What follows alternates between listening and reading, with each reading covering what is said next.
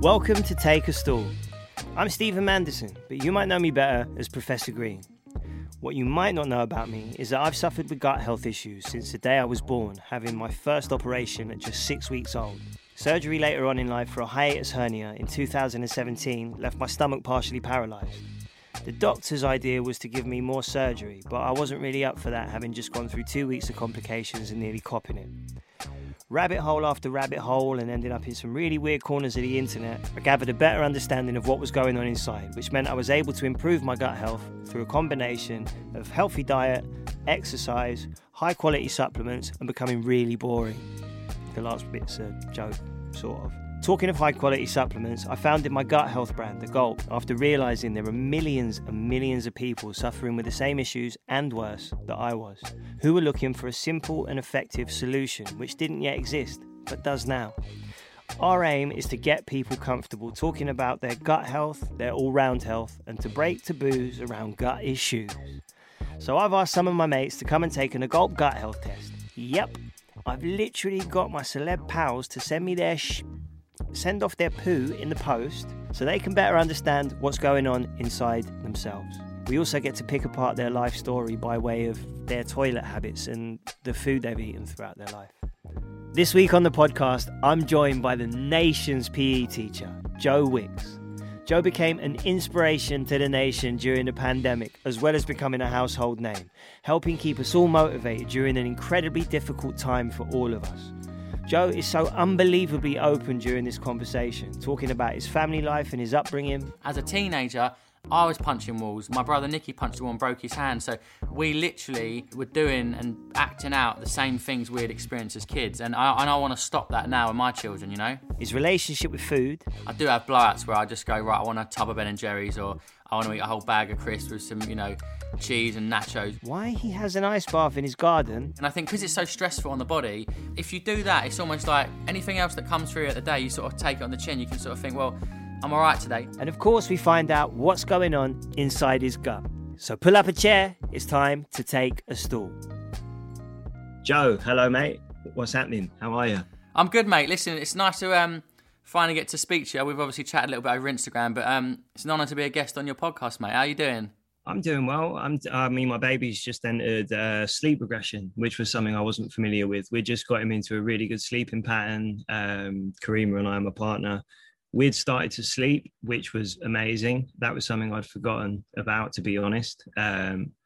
But yeah, he's gone into sleep regression. But you should be well versed in this, right? You have 2 children. Yeah, mate. I've got a little boy called Marley who's 18 months and a little girl called Indy who's 3. So I've been through all that, mate. It's up and down, and it's a roller coaster. But that's the one thing that you're not quite prepared for. As a person that loves sleep as well, like I need my 8 hours. So when you throw a couple of babies in the mix, it definitely makes staying fit and staying active, and even with the food, I think when I'm tired, everything has a massive knock-on effect. I don't want to cook food, I can't bother to exercise. So I've realised in the last couple of years how important sleep is for our physical and our mental health.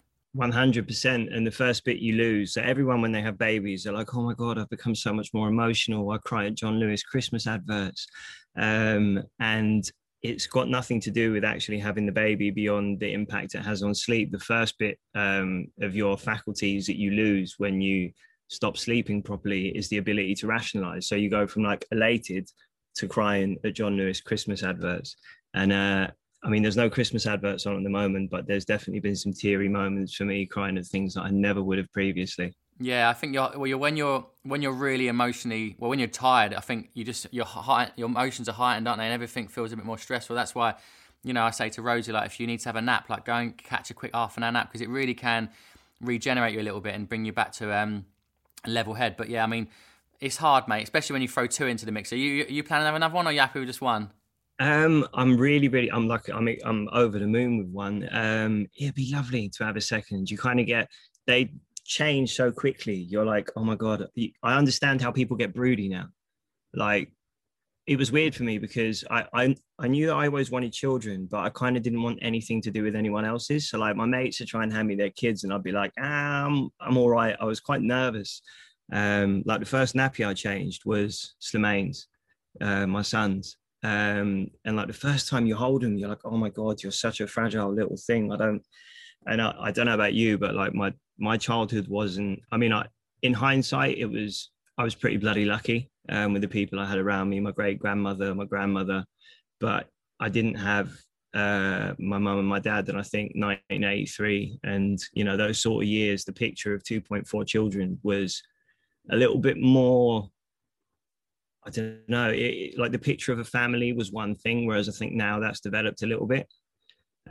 So it was, you know, with everything that I experienced growing up, it was quite important to me that I got everything right. But you quickly realize that you're learning on the fly. There is no getting everything right.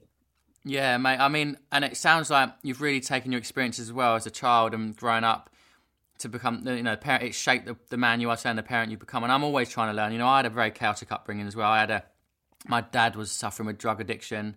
My mum had mental health issues. So it's been quite a chaotic childhood. But I've really used those experiences really to become a good parent. You know, I'm a good husband. I'm a good dad. I'm always learning, trying to be patient because naturally, like, I was shouted at a lot as a kid. So in my head, I want to shout back and want to be that kind of impatient parent. But it's something that I've had to work on, you know, really have to kind of try and sort of take a breath and just have a little moment because a baby is an irrational human being. They don't have a rational brain. So it's one of those things, I think, as you practice little things, you start to get a little bit better in each situation. But you're never going to be perfect. But I always think, you know, children forgive you. Like if you shout or you make a mistake, kids love you, they forgive you. You know, I forgive my parents for all I went through. You know, I'm proud of my childhood, really.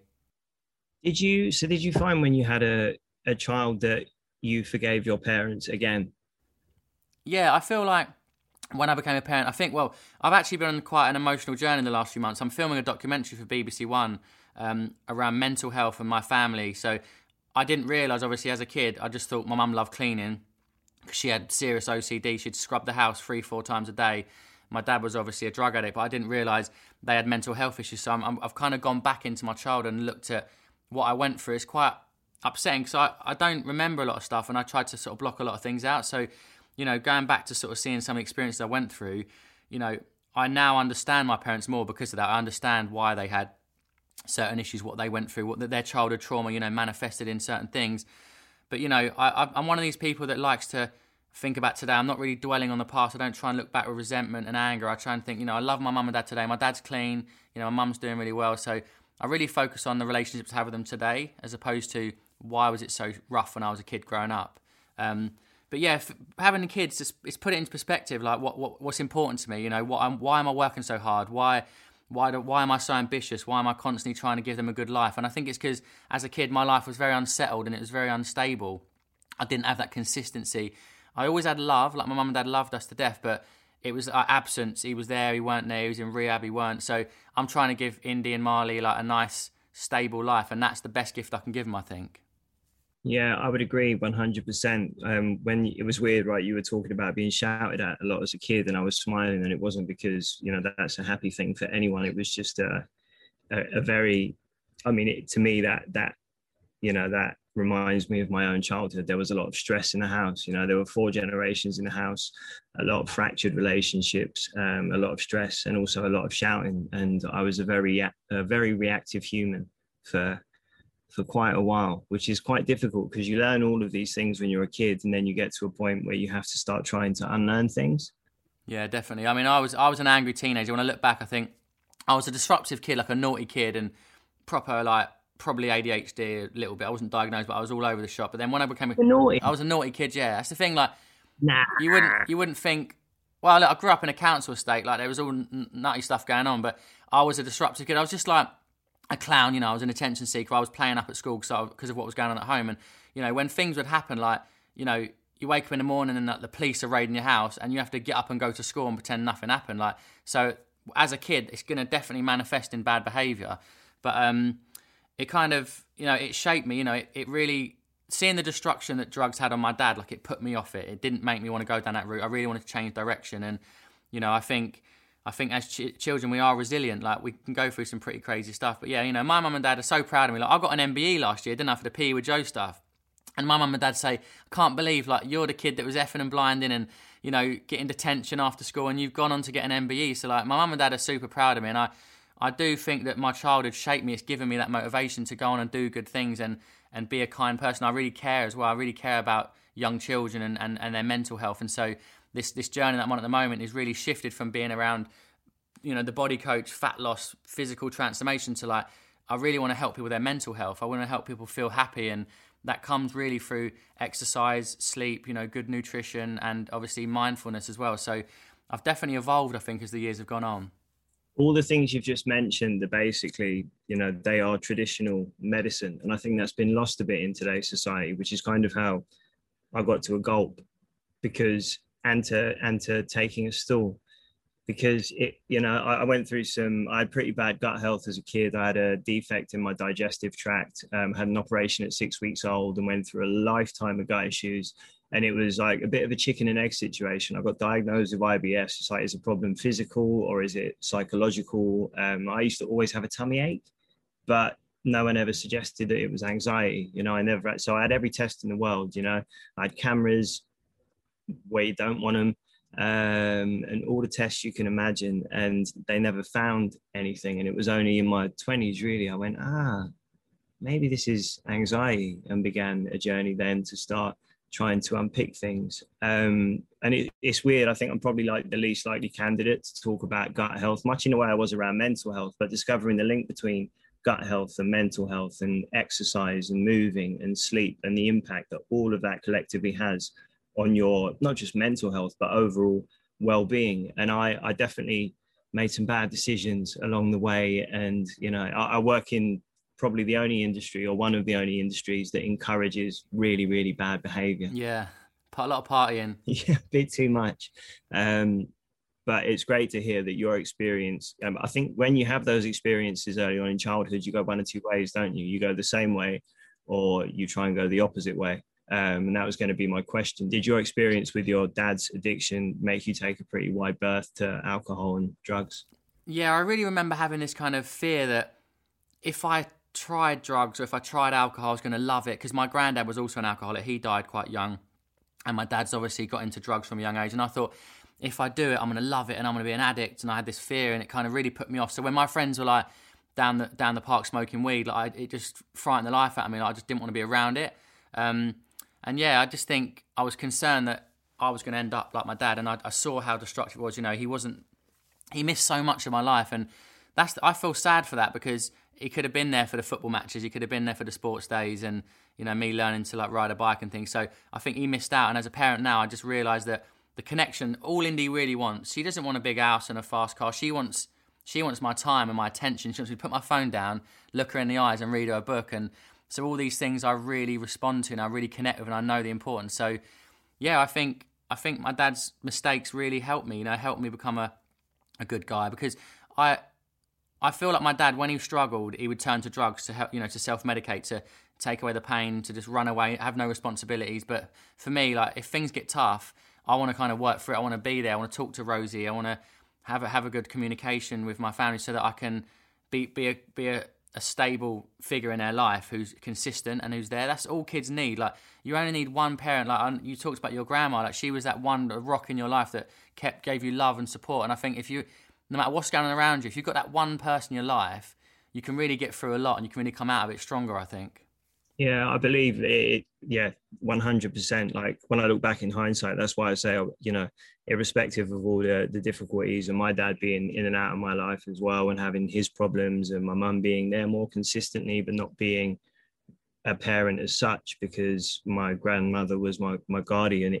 I feel incredibly lucky, because love wasn't absent. That was the one thing that was there. And I think, in the same way as yourself, it was the one thing that enabled me to make better decisions later on, and to want to be, and I relate to everything you've said about, with Indy and what she wants and her needs. Like, I understand that, when I'm feeding my child and looking into his eyes, or when I'm quelling him when he's waking up one of the many times of a night at the moment, I understand that connection is, and it makes me quite sad as well, because my dad missed out on all these things that I'm enjoying, and are becoming the most important things and most rewarding things that have ever happened in my life. Yeah, it's epic, man. It's epic. It's like holding your child, and especially when you start to see them grow and then go to nursery and you start to see them interact, you'll realise that they really are you. They're just a little spirit of you. They're like half you, half your partner. And the love you give them, the support and the gentleness you show them, and how you show them how to deal with stress and emotion, like you're constantly role modeling. They just suck it all up, and you look around and you go, that's a little version of me, like, that is me. And so I love that we are shaping little humans for the future, and it's just an amazing journey. I know I'm going to have more kids. I've got two. I know I'm going to have a big family, because I really like the idea of having like a big minibus full of kids and a chaotic house and just like big family holidays. So I reckon I'm going to hit 4 or 5. That's what me and Rosie talk about. 5? I reckon, yeah, at some point. Wicked. All right, so let's go back to the beginning then, all this talk of childhood. So in the first 3 years of your... Actually, no, do you know what? Before we get to that, let's talk about the stool test. Do you know what? When you said, can you come on my podcast, take a stool, I didn't for a second connect that you were actually going to be like making me take a poo in a little stool thing. So yeah. Right, I've just done the deed. Not enjoying this. It's a bit awkward.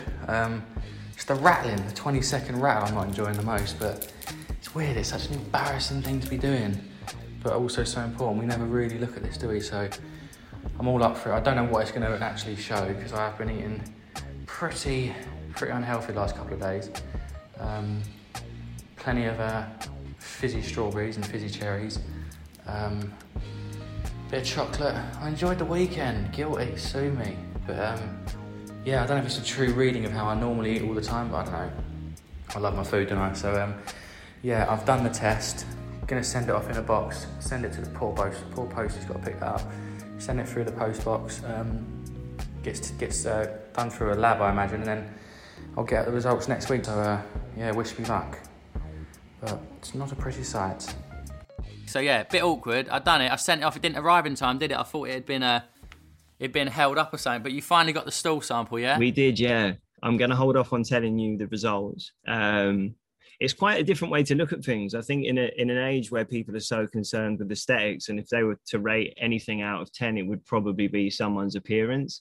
So yeah, to be able to look at a rating of someone's poo, which is actually quite indicative of their health. This is a weird conversation, I know, but is really indicative of overall health, and something we're beginning to understand more and more. It's quite it's a completely different conversation, but allows you to actually still understand someone's life throughout the decisions of their parents and their own decisions throughout their life, and the effect that would have on their gut health. What do you reckon your score will be? Well, I don't know how it's ranked, but I know that I weren't eating great that week. I don't know how long it takes for like certain foods to hit your digestive system and come out. But yeah, I mean, I go through phases. Obviously I love my healthy food, and consistently I am like 80% healthy, but I do have blowouts where I just go, right, I want a tub of Ben & Jerry's, or I want to eat a whole bag of crisps with some, cheese and nachos, and I go to town. Like last night I was up till 2 a.m. working on my book, so I was raiding the fridge, eating like Indy's birthday cake leftovers, and eating like cheese on crackers and marmalade on toast and stuff. So I do love my sweet food, and I know certain foods don't react well with me. Like when I have those little binges, those little blowouts, I don't emotionally feel like upset or regret or shame, but I feel instantly bloated. I feel tired. I feel sluggish the next day. I don't want to exercise. My motivation and my mood really changes. So I know the link between food and my mood. I think a lot of people don't realise that, but I don't know. I mean, I'm going to say average, probably straight down the middle. I don't think it's going to be unhealthy, but I wouldn't say it's a super healthy like gut microbiome with all the like fermented foods and all that kombucha. I'm not right down that end, so I think I'm probably in the middle somewhere. All right. Well, I'm going to hold off right until the very end to tell you. How was taking the test? And is it something that you've ever done before? Have you ever had to handle your own poo before? I've got memories of doing something like that, maybe as a teenager at some point, like with this little like blue scoop, and you sort of scooped a bit and you put it into a tube. But I can't think why or what that was for. But this was obviously, I felt like, because I've been invaded so much with COVID tests up the nostrils and stuff, I thought, oh, this is just another test. So I got out the bag, I started reading the instructions, and I think I didn't like that weird thing you had to put in the toilet to like catch the poo. So I just like put loads of tissue down instead.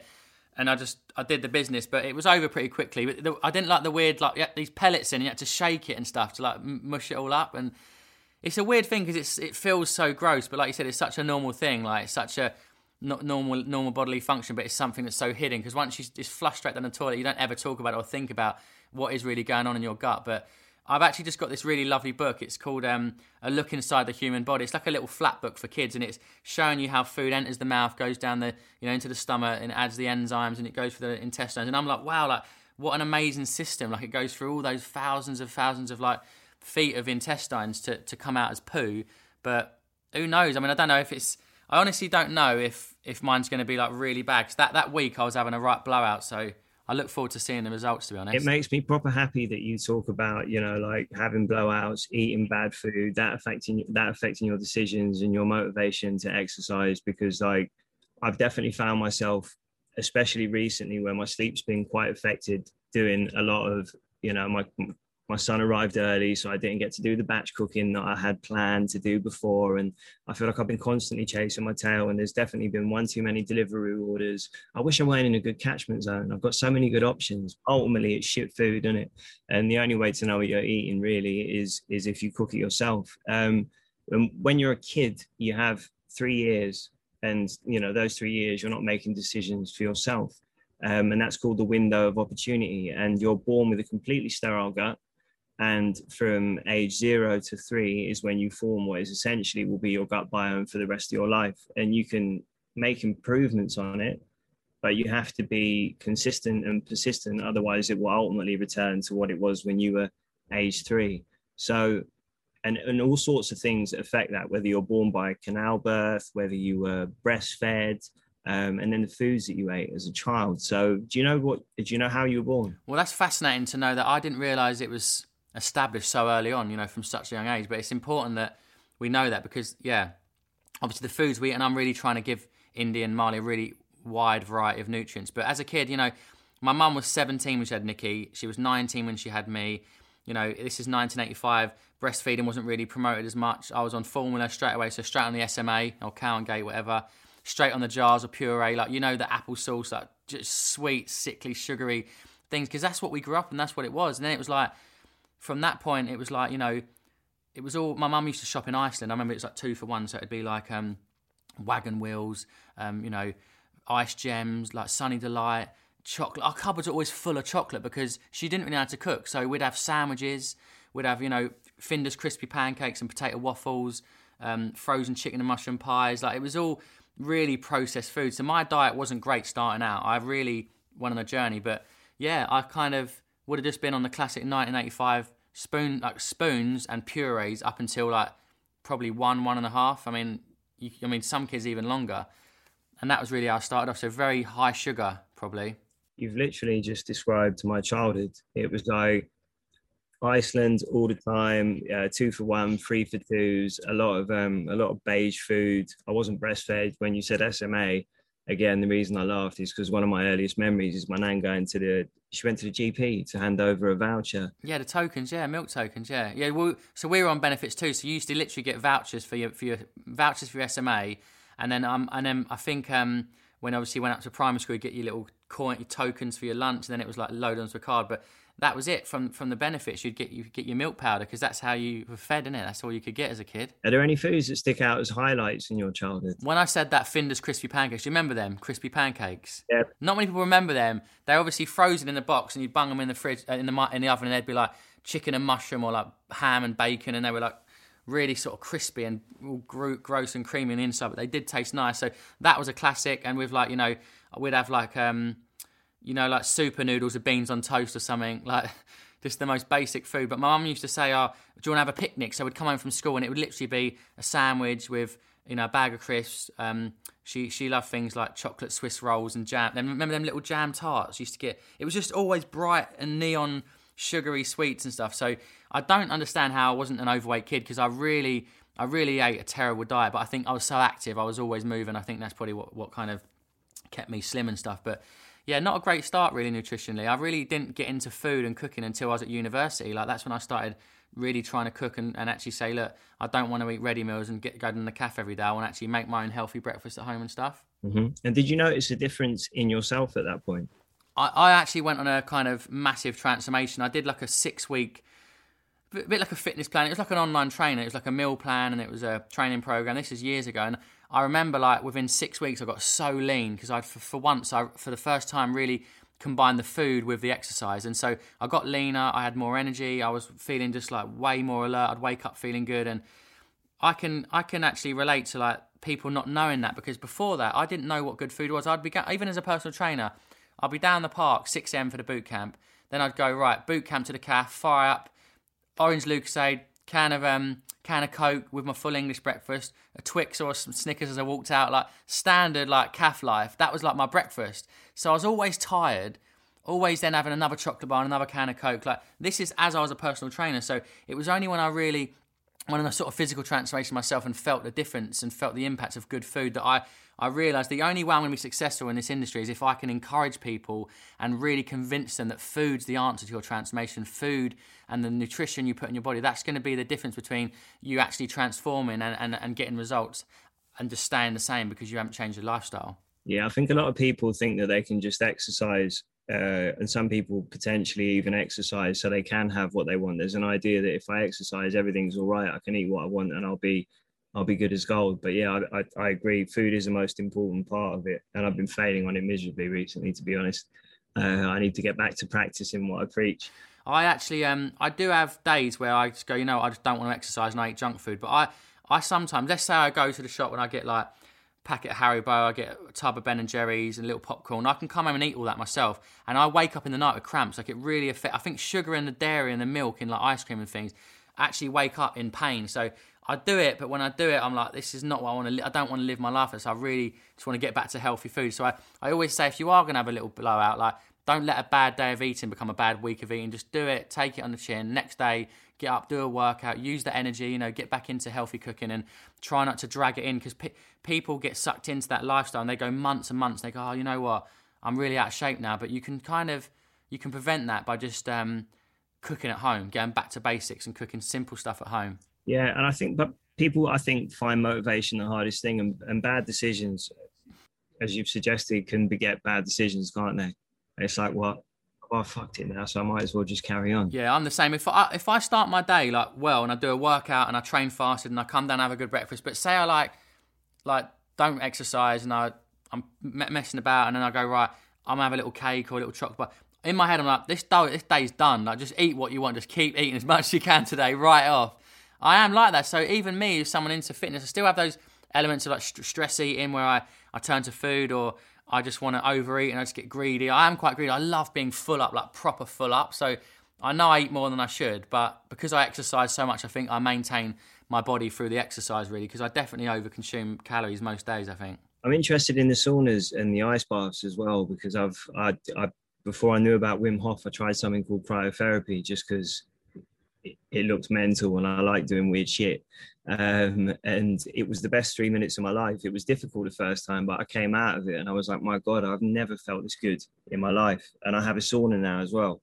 And it sounds counterintuitive, doesn't it? Like, have a cold shower, it'll make you feel good. I think a lot of people are so used to their comforts. Like, we work so hard to make our lives so comfortable that they almost become boring. It's like, I think it's quite good to take yourself out of your comfort zone, but the idea of a cold shower would petrify most people. Well, I recently got into it about a year ago, pretty much during lockdown. So I interviewed Wim Hof and I kind of got into that, just exploring the idea of like cold showers and what it could do for me. And I hate being cold. Like in the winter, I normally get cold really easy. I always catch cold. I'm always feeling rough and I'm always shivering. I hate it because I'm quite skinny. And so the idea of having a cold shower is the most awful thing. But I started doing 20 seconds and hot, or 30 seconds. And now I do it. My attitude to cold and my actual, relationship with cold, it doesn't scare me anymore because I'm so used to it. So every day I always, without doubt, have a cold shower. Like normally about a minute.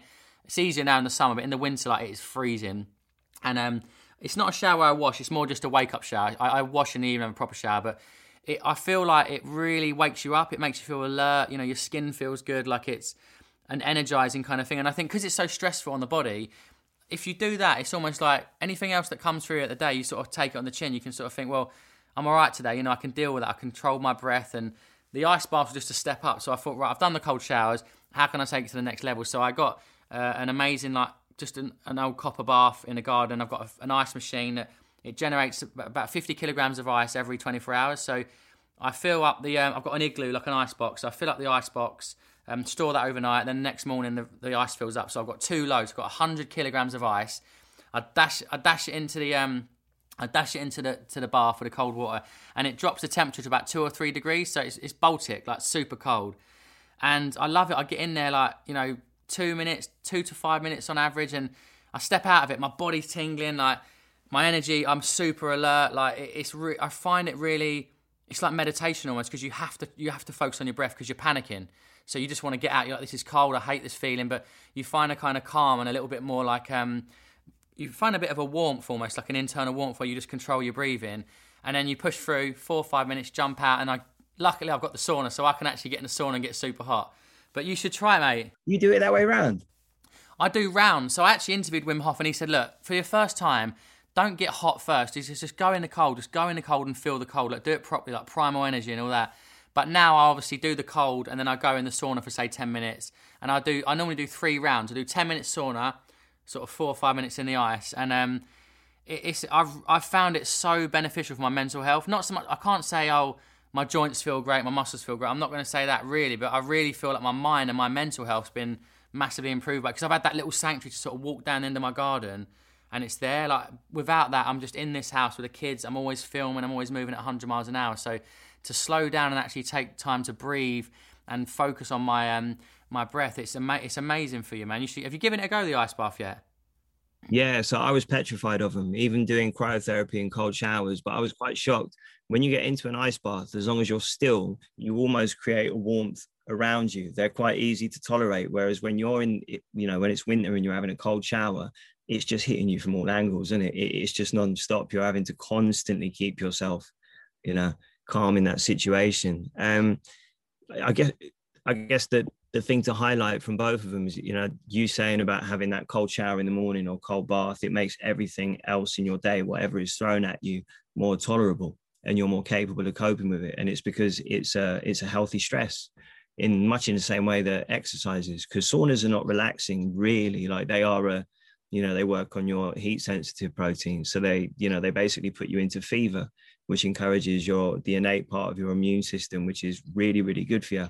And all of this stuff, like, this knowledge is out there if you look for it, but I don't think most people are, I don't think widely people are aware of this. And cold showers are free. They're available to everyone. They're not something that you have to pay for.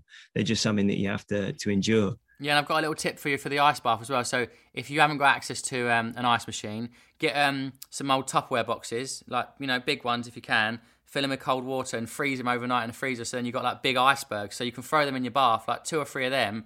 It will drop the temperature a little bit, and give it a go. I think it's one of those things that I used to be so anxious and so much fear about going in the ice, but now I'm doing it so much calmer, because it's just a sensation. The cold is just a sensation. But what I've realised is nothing brings you back to the present moment quicker than ice cold water. Like, it's like, wow, I'm here right now, I'm alive, I need to breathe, I need to stay focused, and I've got nice trees above. I just look up at the trees, and I almost find it like a meditation, because I'm so busy, I'm always moving around, I don't seem to slow down, my brain's constantly thinking, but when I'm in the ice, I can't think of anything other than just breathing.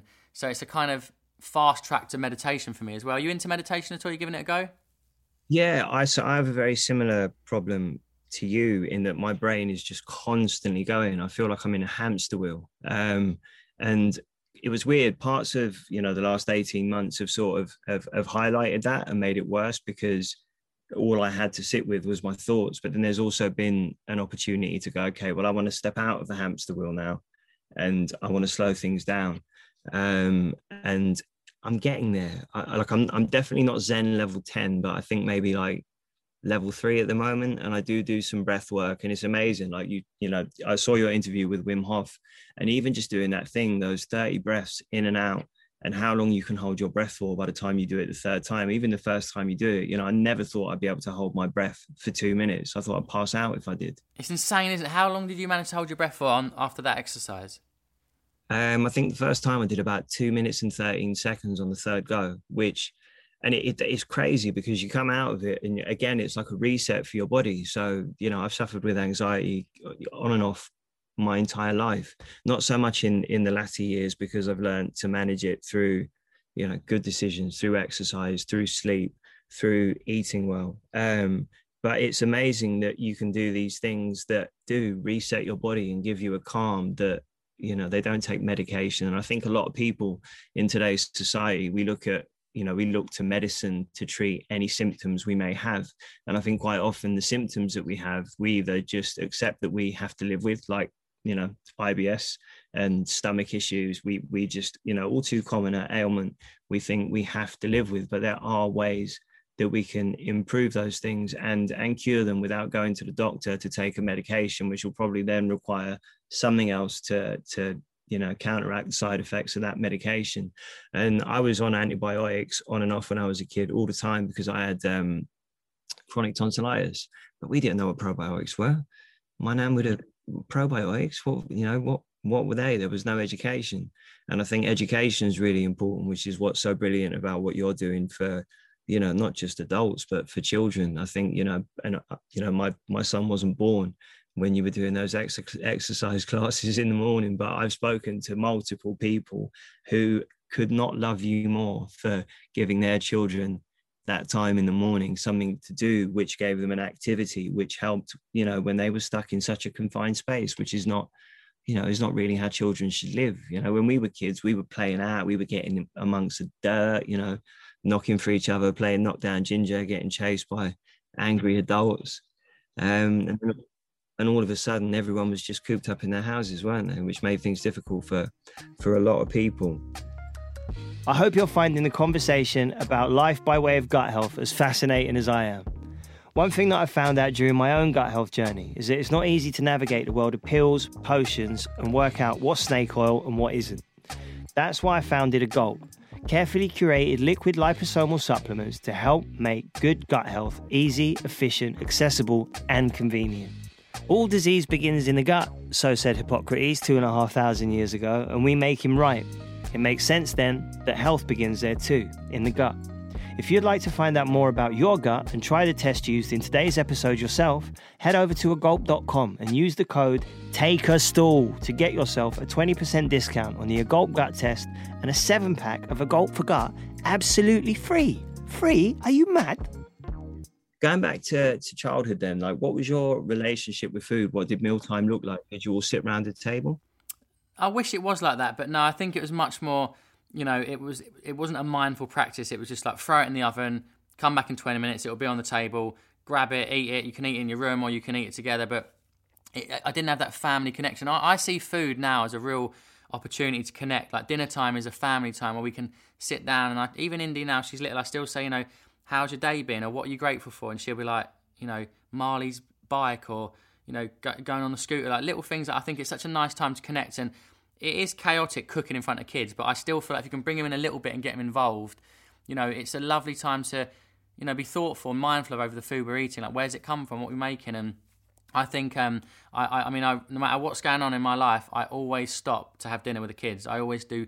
Basically, from sort of 5 p.m., 5:30 p.m., it's dinner, bath time, story time. Like, it's non-negotiable because I love it. I miss it so much if I don't. I love reading the books to the kids. I love, putting them into bed and giving them a cuddle and stuff. So these are the things that I didn't probably get much of as a kid. Like my mum, I don't remember my mum and dad sitting and reading with me. I definitely don't remember. I remember doing my homework, but I don't remember like being taken to bed to read books and stuff. It was probably like, here's a TV, watch a bit of TV or something. But yeah, I do love being a parent, but it's constantly just, it's challenging. It's like the ultimate test of patience, because you got to be patient in the kitchen, you got to be patient around bath time, you got to be patient before bed, all while staying calm and composed. And because kids are so erratic, their emotions are up and down, it's like we have to be the wise owl in that situation. We have to be rational and demonstrate that if we get a bit flustered, we can calm things down and we can deal with it. Yeah, I'm constantly sort of reverting back to the inner child, but still trying to not be a little toddler having a tantrum, and like bring myself up to a level of patience and stuff. Do you have any of these conversations? So with everything that you've learned from your childhood and now through having children, has it changed any of the conversations that you have with your parents now?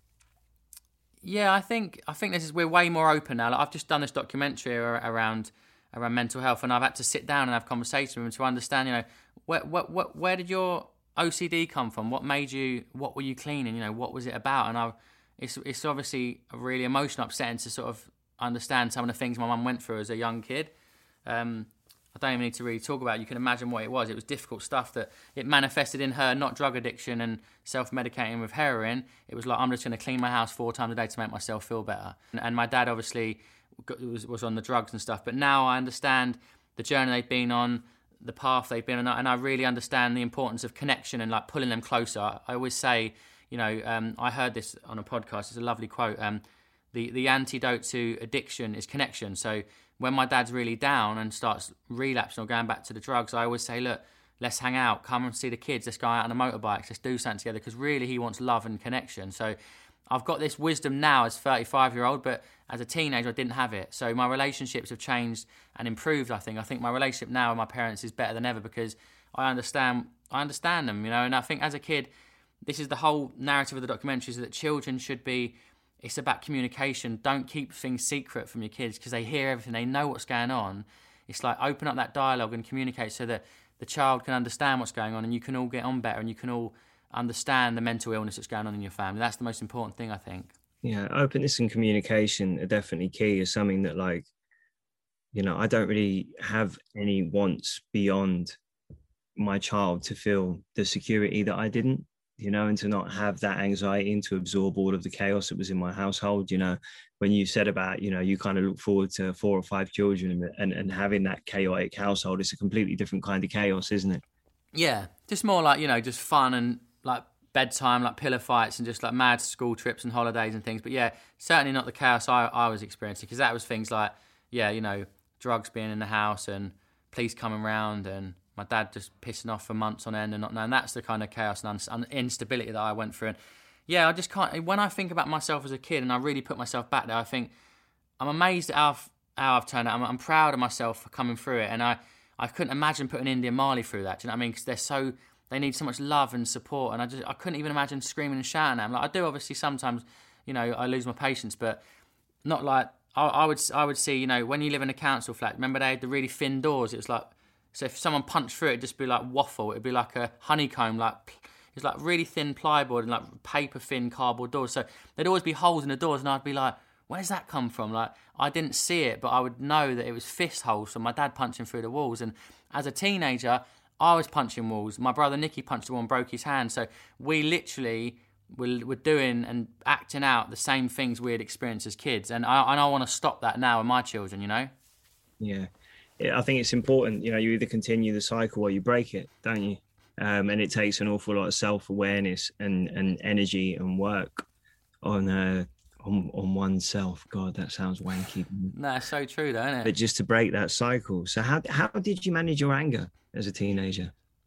I think exercise. I really do. I really think exercise was my therapy. It was like my coping mechanism. And when I think back, so at school, I was a naughty kid, but disruptive. I had the odd detention after school and that, and I was outside the head teacher's office, but I wasn't a mean kid fighting and punching people. I wasn't like that aggressive, but I was definitely a clown. I just needed people to like look at me and talk to me and like give me attention because I was so like stressed out from what was going on at home that I felt like I needed people around me, basically. I always loved PE. I was always doing after school sports. I was always exercising. I joined the gym in Epsom. Like, as soon as I could get a job, I just went straight and joined the gym. It was like 50 quid a month. It was like all of my wages. But I just loved that I had somewhere to go to like let out that tension and stress. So although I thought at the time it was because I was this skinny kid that wanted to look a bit bigger and get a bit stronger, it really was all about my mental health. I was doing it for my mind. So that's been in my DNA from a young age. And I think even now I still use it as a mechanism. Like if I am stressed, the quickest way for me to change my mindset is do some exercise. It could be a run, it could be a walk, it could be a HIIT session. Like as long as I do something physical, I can really control and handle my emotions a lot better. What was your first job?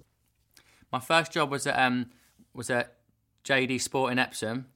I worked behind the till and getting the trainers out the back and all that. And then I worked in Wilkinson's in Epsom, so I was on the till at Wilkinson's in my little red jumper. On the till. And I remember there was a David, it was a Holmes Place gym in Epsom. And I remember like 50 quid a month it was. And I think I was probably earning like 80 quid a month. So I just had this urge to like just go and exercise, go and get strong, go and get fit and use your time productively. So that was a pivotal moment because if it wasn't spending it on, the gym, I would have probably just been spending it on like McDonald's or going down the park, getting some WKDs and some Smirnoff Ices and drinking. And I just remember being in the gym every day after school, like 2 hours without fail.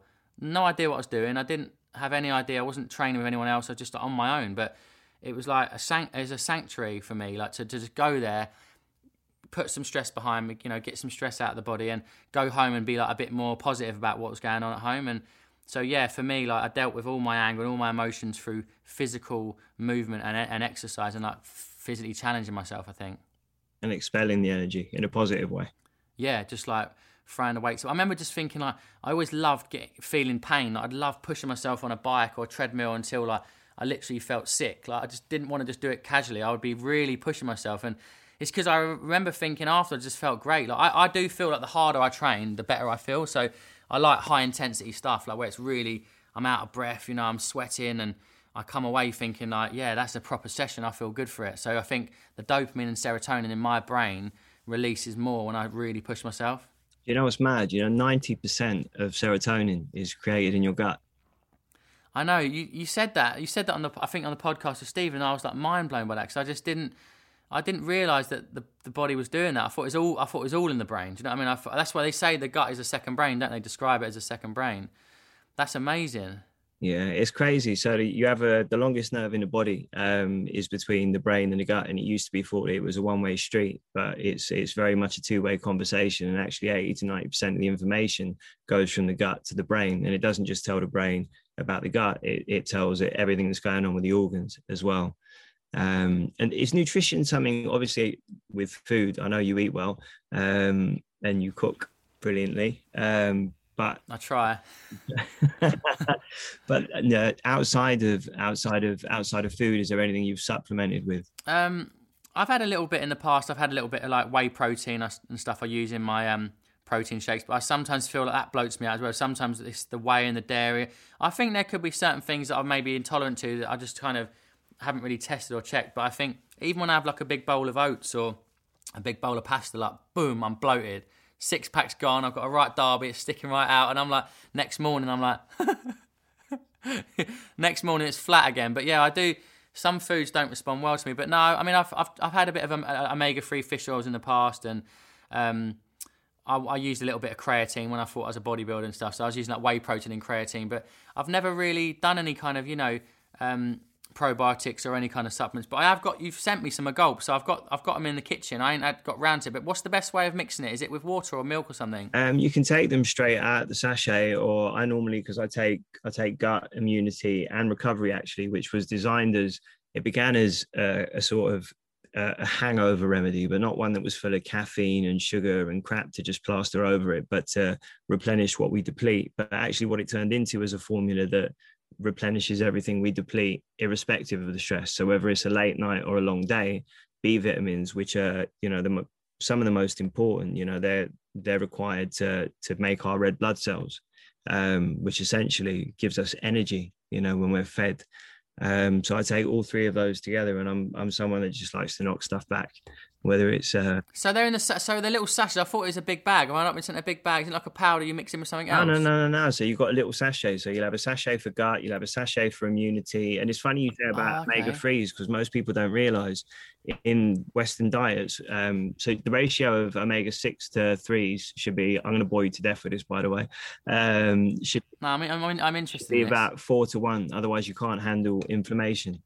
And it contributes to inflammation contributes to every chronic disease that ends up, with us copping it later on in life. So omega. I knew you were called Professor Green, but I didn't know you were an actual professor. Like you should get a master's, mate, in this. You really know what you're talking about, though. Yeah, but it takes 7 years, wouldn't it? I'd have to go and give 7 years to actually get the real credentials. But it's just, it's been all the rabbit holes I've been down have helped me with my own health. And it was only after I nearly copped it after an operation in 2017. And my stomach was left paralyzed. So I had to find liquid nutrition, and it was a lot of, trial and error. But ultimately I found loads of things that did work and put them all together to hopefully help people not have to go through everything that I endured. But it's nutrition is it's such a minefield, because there's so much advice, and you'll know it yourself. Everyone is, your credentials speak for themselves. You're someone who absolutely knows what they're doing.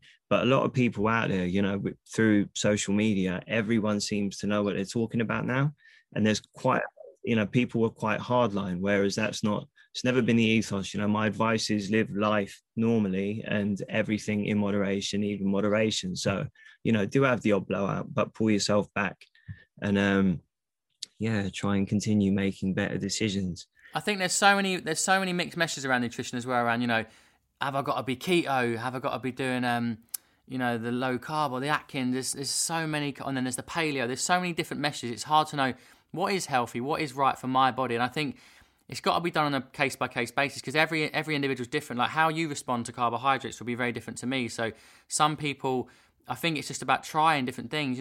Trying different methods, different recipes, and seeing how you react. So I really just think you should eat to feel good, right? Eat to feel energized.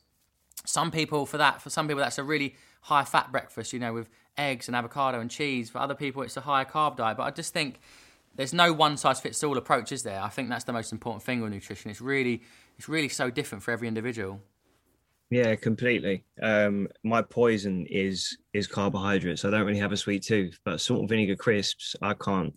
Salt and shakes. Ooh. I cried in primary school over a bag of salt and shake. Someone take your salt? Nah, not at all. You get the little blue sachet, didn't you, of salt? Yeah. But I'm shaking them, and I shook them so hard that the bottom fell out, and all the crisps came out, and I didn't have any more money for the tuck shop.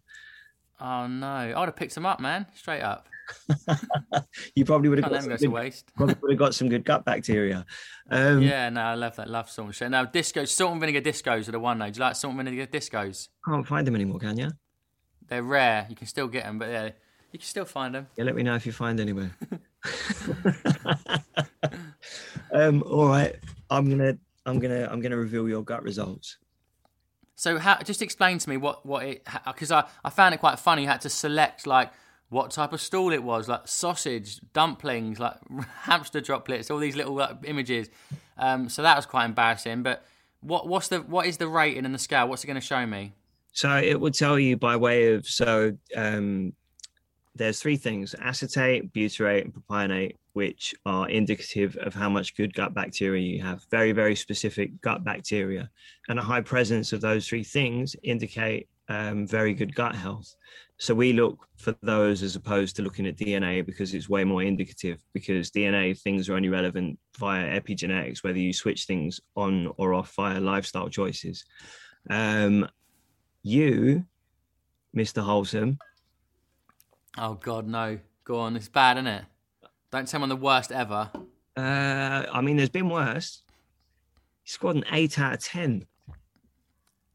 Is 10 good or is 10 good? 10 is absolute, like, supreme gut health, like, cannot get any better. So 8, I'm happy with that. Yeah, you bloody should be. Yeah, 8 out of 10, that's good. I'm really happy with that because I think the day before I even joked because I recorded it on my iPhone, some voice notes, and I'd eaten a big bag of fizzy fangs, and I was like, oh, that's not going to go down well on the gut test because it's just pure sugar in that. But that's good, man. So is that about average, or what does the average person get really? Average is way, way, way below that. Yeah, quite often people think, and it's weird, isn't it, with all of the, this whole idea behind what healthy eating is. A lot of people end up eating themselves sick without realizing. You mentioned keto. You don't get an entirely varied diet there, so you don't feed all of the bacteria that need feeding. So even without taking probiotics, your gut health is in incredibly good shape. So whatever you're doing right. And I think you give people hope, mate. I'm really happy with that. That's awesome. I mean, I've never done a test like that before, so to get 8 out of 10, I'm pretty chuffed with that. And I haven't really, I don't overthink it. I just think about balance. I think about getting a lot of veg in my diet. I'm probably 80% veggie when I'm at home, but when I go out, I do like a steak or a burger, so I kind of have a little bit of meat. But I am surprised. And you're legit. This is a proper test, legit, and I'm 8 out of 10. You're not just trying to big me up. I bloody hope it's legit. No. I was just trying to big you up. I was like, come on, there's got to be something wrong with this geezer. He's like, and unfortunately there isn't. I genuinely think people relate to you in the way that they do because you engage people in a way that people appreciate. Would it change on a daily basis or weekly or monthly? Like, when would I start to see a difference in my gut health? The healthier your gut is, the more malleable it is. So, if you eat something bad, it will react to it. So you may have been a 10 out of 10. You might have been a 12 out of 10. It might have been those fizzy fangs that done you. But generally, it takes quite a while to change an unhealthy gut. So if someone has a quite poor gut health score, then that's quite indicative of relatively poor gut health and probably hasn't been impacted by something they've eaten the night before, like a tub of Ben & Jerry's or a pack of Fizzy Fangs. The positive thing, though, is they do say that, you can, with the right lifestyle, the right choices, you can start to improve that microbiome and it isn't like permanently fixes, as you say, it can change based on your exercise, your stress levels, what you're eating. So it's positive that we can make adjustments. And I think people, we always assume and we think that treating ourselves is like a takeaway, fast food, deep fried foods, it's processed stuff, and it feels like a treat, but really on a chemical level, on a biochemical level in our body, like it's just not good for us. It's not a treat. It's making it work really hard. It's alien, foreign foods that are going, what is this shit you're putting in my body? How am I going to digest it? So I think it's important to allow yourself treats, but to really think about that. Like every time you're about to have something, say, is this going to nourish me, or is it going to really bloat me and slow me down and make me feel sluggish? And then you might start to make better food choices. Yeah, and it's not just food. Everything impacts gut health. Sleep impacts gut health, and not just because you end up making poor food decisions, but because your body's not getting the time that it needs to restore. That's when your body repairs and restores, and everything, give or take, every decision that we make impacts gut health. And it's like, when you talk about treating yourself, like get to the end of a hard week, I'm going to go out with my mates and have a big blowout, and you're not really treating yourself to anything apart from additional stress, are you? Because by the time you've recovered from that stress, you're back into another week of potential stress, at which you end up going out and having another blowout. And when you throw alcohol into it as well, like alcohol affects me. So, I get really bad guts the next day. Like it just really doesn't agree with me. I think my body just doesn't really enjoy alcohol and doesn't do well with it. But it's the combination of the food, and then it's the hangover, then the food choices you make the next day. Like it's a real lifestyle choice, and it's like you can't really have both. It's like you're either going to have a healthy gut and a healthy body, or you're going to be caning it every weekend, eating takeaways every night of the week. And it's like life is better without alcohol and with good food in your body. But obviously we're still so drawn back to like socialising and partying, and especially after a year in lockdown, like we just want to go out and have fun. But it's kind of getting that balance in, I suppose. Yeah, I think if you do it once every so often and you pay the price, you're reminded of why you don't do it so often. Back to everything in moderation, even moderation, the odd blowout, and pay the price and remind yourself of why you don't do it too often, and then get back on track. But mate, I think, it's been amazing talking to you and hearing. I don't think people would watch you on television and imagine that you've had the hardships or the childhood or the trauma, or, starting at potentially, a disadvantage, seeing where you are now, and how you hold yourself and how you carry yourself and how much good you do for other people. So that's amazing. Well, listen, I've really enjoyed it, man. It's the same with you. Like, you have this image of someone in the media and you think you know who someone is, but like just hearing your child and what you've been through, like I think podcasts are great for that, because you can really get to know someone. You can really see that there's more to them just a quick 30-second Instagram video. There's more depth to their character. So yeah, it's been a lovely conversation. I've learned a lot, mate. You've given me the Professor Green like proper number on the digestive system now, so I can think about this when I go cook dinner later on with the kids. But it's been lovely chatting, man. I hope you've enjoyed the conversation. I really have, and thank you. You've inspired me to get back on the exercise training, but yeah, get back to the consistency. I'm about 10 kilograms heavier than I should be, and it's not muscle that I've put on. Well, if you're ever about in this area, if you're ever in Surrey for the day and you want to come around and get baptised in the ice bath, let me know. I'll get you in there. Hey, I'm going to take you up on that. This episode of Take a Stool was brought to you by a Gulp. That's AGUULP. If you're amongst the 86% of the UK population that suffer some form of tummy issue each year, fear not. Take the guesswork out of gut health. A Gulp for Gut contains the vitamins, minerals, nutrients and prebiotics that you need to improve your gut health. Delivered via a daily liquid shot with superior absorption. Our brand new Symbiotic, a clever blend of probiotics and prebiotics, come jam-packed with over 50 billion live bacteria in handy single-serve sachets that don't require refrigeration. Our range also contains for brain, for immunity, for sleep and for recovery, which is just as good for those long days as it is for those naughty late nights. And if you'd like to find out more about your gut and try the Agulp gut test used in this episode yourself, head over to agulp.com and use the code TAKEASTOOL, that's all caps, no spaces, TAKEASTOOL, to get yourself a 20% discount on the Agulp gut test. and a 7-pack of A Gulp for Gut absolutely free. Find out more about A Gulp by visiting agulp.com or find us on Instagram at A Gulp. That's AGUULP.